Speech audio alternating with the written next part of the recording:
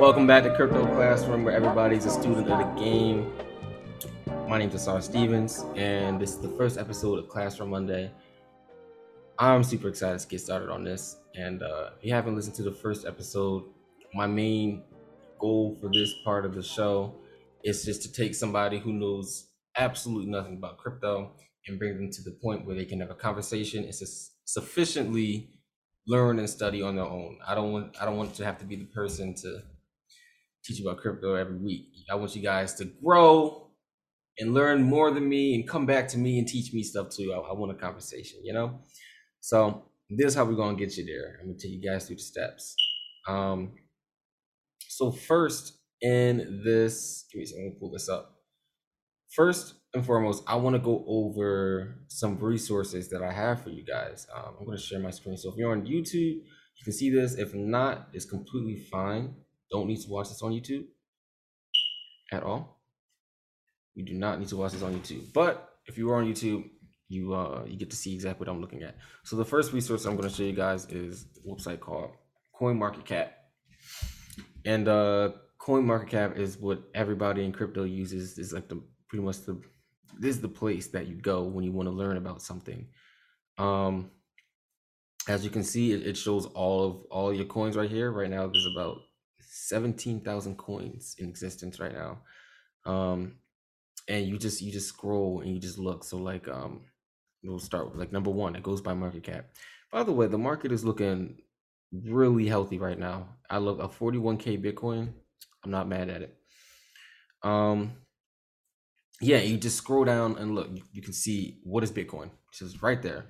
Bitcoin is a decentralized cryptocurrency originally described in 2008 by a group of people under the alias. Okay, so yeah, it'll tell you exactly what it is. It says it's a peer-to-peer online currency, meaning all transactions happen directly between equal independent network participants. And I know you guys might not know exactly what some of that stuff means, but you look at the words and then you look up the definitions, or you can ask me and I can make an episode about it. But really and truly, everything you want to know about any coin you can think of. If you want to look into Dogecoin, click on right now. Dogecoin is about 12 cents right now. What is Dogecoin? Doge is based on a popular Doge internet meme, features Shiba Inu as its logo. The open source digital currency was created by Billy Marcus from Portland, Oregon. Is this how you mine Dogecoin? What can Dogecoin be used for? Things of that nature. So any coin you want to look into. Resource number two. You're going to take yourself to youtube.com. Going to type in Exodus Crypto. Movements of the people. And you're going to go over here to playlist. And right here, this playlist right here, Cryptocurrency Explained Crypto Reviews. These guys are great. This is a company, they have a wallet, and we can get into wallets later. But what they do on YouTube is they literally go through and talk about pretty much any coin that you want them to talk about. So this is a really good resource. Like this one right here is what is Terra Luna explained. 5-minute or 4-minute video. If you don't want to read on CoinMarketCap, you can always watch. You can watch these people right here. And last resource I have for you guys, Coin Bureau. This guy, it's a group of people, but it's one guy as the person. They're great though, and this is a little bit more advanced, but they talk about a lot of news. They talk about a lot of recent and new coins that are coming out, and he's just really good to stay up to date with. He has about 2 videos a day, so it's endless content for you guys to consume right here. And if you just want to learn a little bit faster than what I'm putting out, you can always tune into these people right here. All right, those are the 3 resources I have for you guys. And guys, I'm gonna be honest with you. Crypto is not a lazy man's game. It's not. Like I said, these Mondays I'm gonna be taking it really slow because there's no reason to rush through learning this or putting out these videos. But if you want to get into crypto, it moves fast and it's not a lazy man's game. So if you don't know what you're doing, I wouldn't invest. I would figure out what these things mean first before you get into it. So with that being said, today we're going to talk about one thing that encompasses a lot of things, and that is blockchain. Blockchain's like it's getting a lot more popular, being used, and you hear it a lot in the news, or you might hear it on social media, and you're like, "What is blockchain? I don't understand. What is it? How does it work? What is it good for? Is this what is it?" So, in one sentence, blockchain is a decentralized, transparent ledger that is open to everyone, and you can see and track transactions made across the entire world. So, what the hell did I just say? I'm gonna break it down for you guys, okay? Really, a blockchain is a chain of blocks that contain information. Now, this was first created in 1991 to timestamp digital documents, kind of like a digital notary, right? And this was barely used in the 90s. And it wasn't really picked up until about 2009 when Satoshi Nakamoto adapted this technology and he started using it to create Bitcoin. And the reason he adapted this technology for Bitcoin was because there was so much security in the aspect of Bitcoin. Because once data gets recorded inside of a blockchain, it becomes extremely difficult to alter it. And I'm going to get into that and really break down exactly what that means for you guys. So first, to understand this, you have to understand what a block is, right? What is a block? It's a chain of blocks. What is in that block? I'm gonna tell you. Okay. So each block contains three things. Minimum, it contains three things. It contains data, it contains a hash, and it contains the previous hash of the last block. So data, right? What is data? What kind of data are we putting on here? So we're going to keep this simple with Bitcoin. All my examples are going to be used with Bitcoin today. Bitcoin's blockchain. So the data in the block depends on what type of blockchain it's on. Like I said, we're going to use Bitcoin as an example. So the data in Bitcoin's blocks, it stores the sender information, it stores the receiver's information, and it stores the amount details. So how much Bitcoin is being transferred. Those are three things that it stores. So that's the data of a block. So what is the hash of a block? The hash of a block simply identifies what the block is, like a fingerprint. So think of a string of numbers and letters to create a unique ID, a unique code, which is just like your fingerprint. Every fingerprint is completely unique. So these hashes, they can't be duplicated. And if you were to change something on a block, then the hash would change because it's not the same block. And this is why this is useful, because you want to be able to detect changes in these blocks. The third element of a block is the hash of the previous block, which creates this chain of blocks, hence where you get the name blockchain.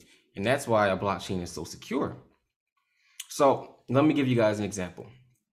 We have three blocks.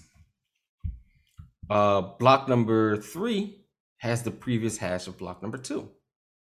Block number 2 has the previous hash of block number 1. Now, block 1 is special because it has no previous hash, and that's what's called a Genesis block. So, if somebody was to try to tamper with the information and the data that was on block number 2, that would make block number 3 and all following blocks invalid because they don't store the same hash as the previous blocks for block number 2. The fingerprint has changed. So essentially changing a single block will make all following blocks invalid, and that change that somebody will make will be denied. And you may be thinking, well, Asar, computers are fast, and they are fast. And theoretically, they can change hundreds of thousands of hashes within seconds. So you could tamper with a block and recalculate all of the blocks to trick the blockchain into thinking that your transaction was valid. So that's where this concept of proof of work comes into. And what this does is it slows down the creations of blocks. Still using the example of Bitcoin, it takes about 10 minutes to calculate the proof of work to create a new block to the chain. So if you wanted to tamper with the chain, you wouldn't only need to change one block, but you would need to change all of the blocks on a blockchain. So the security comes from the creative using of hashing, which is fingerprints, and proof of work technology. And I'm gonna back up just a little bit just to explain to you guys what proof of work is and the best analogy that I've heard. So the best way to imagine proof of work is imagine that you're in a giant room. It's filled with people. You got a Rubik's Cube. Everybody in the room got a Rubik's Cube. And a timer starts. And you guys all rush to try to solve this Rubik's Cube. And eventually, somebody solves a Rubik's Cube. A small piece of gold comes out. Maybe it was luck. Maybe they were really smart. But it doesn't matter because the timer resets and everybody starts trying to solve the Rubik's Cube again. This is how proof of work works. And in Bitcoin's case, this is called mining. And except for Rubik's Cubes, these miners have these computers that try to solve these really complex problems. And instead of gold, what they're getting is the rights to a block, giving themselves one Bitcoin, putting a block on the blockchain, right? So for somebody to be able to do that in 10 minutes and do that for all blocks that have ever been created and existed of Bitcoin is a very daunting task, which makes this very, very secure because it's almost impossible. And if that wasn't enough security, there's also one more reason why blockchain is so secure in themselves, and that's because they are distributed. So instead of using a central entity like a bank or a company to manage these blockchains, what Bitcoin does is it uses a peer-to-peer network, and everyone is allowed to join this network, making it sufficiently decentralized. So when somebody joins this network, they get a complete copy of what the blockchain is up to date today, and the node can use this to verify that everything is running in order. So let's say somebody creates a new block, and that block is distributed to everybody on the network, and they all go and the computers, they verify to make sure that nothing's been tampered with, and that everything checks out. And if it does, everything's legit, it gets added to the blockchain. And what this is it's creating a consensus, and they basically agree on what blocks are valid and what blocks aren't valid. So the blocks that are valid get added to the blockchain. Blocks that are tampered with will be immediately rejected, and all the other nodes will be used. So that would be completely, it would be completely invalid. It wouldn't be added to anything. It would be rejected. I guess that's the best way to say that. So really, this makes it really hard to tamper with a blockchain, and this is why Bitcoin uses blockchain technology to make it so secure. Because to do this, to tamper with the network, you would need to tamper with every block on the blockchain, redo the proof of work for each block, and control 51% of the peer-to-peer network. Then and only then can you implement a tampered block on the network, which is nearly impossible to do. And it's getting harder day by day because Bitcoin gets harder and harder to mine, and more people are joining the network and making it further decentralized. And then on top of that, these blockchains, they're ever changing, they're evolving. It's not just going to stay like this. So one thing that's been happening with blockchains is smart contracts, and putting a smart contract on a blockchain basically eliminates a middleman. So people have noticed that they've been able to use these smart contracts for things like NFTs, for taxes, for transactions of goods, but we're not going to touch on that on this episode. I just want you guys to soak that in, what I said, and please ask me questions. Please DM me if you want me to. I'll redo this episode and explain it.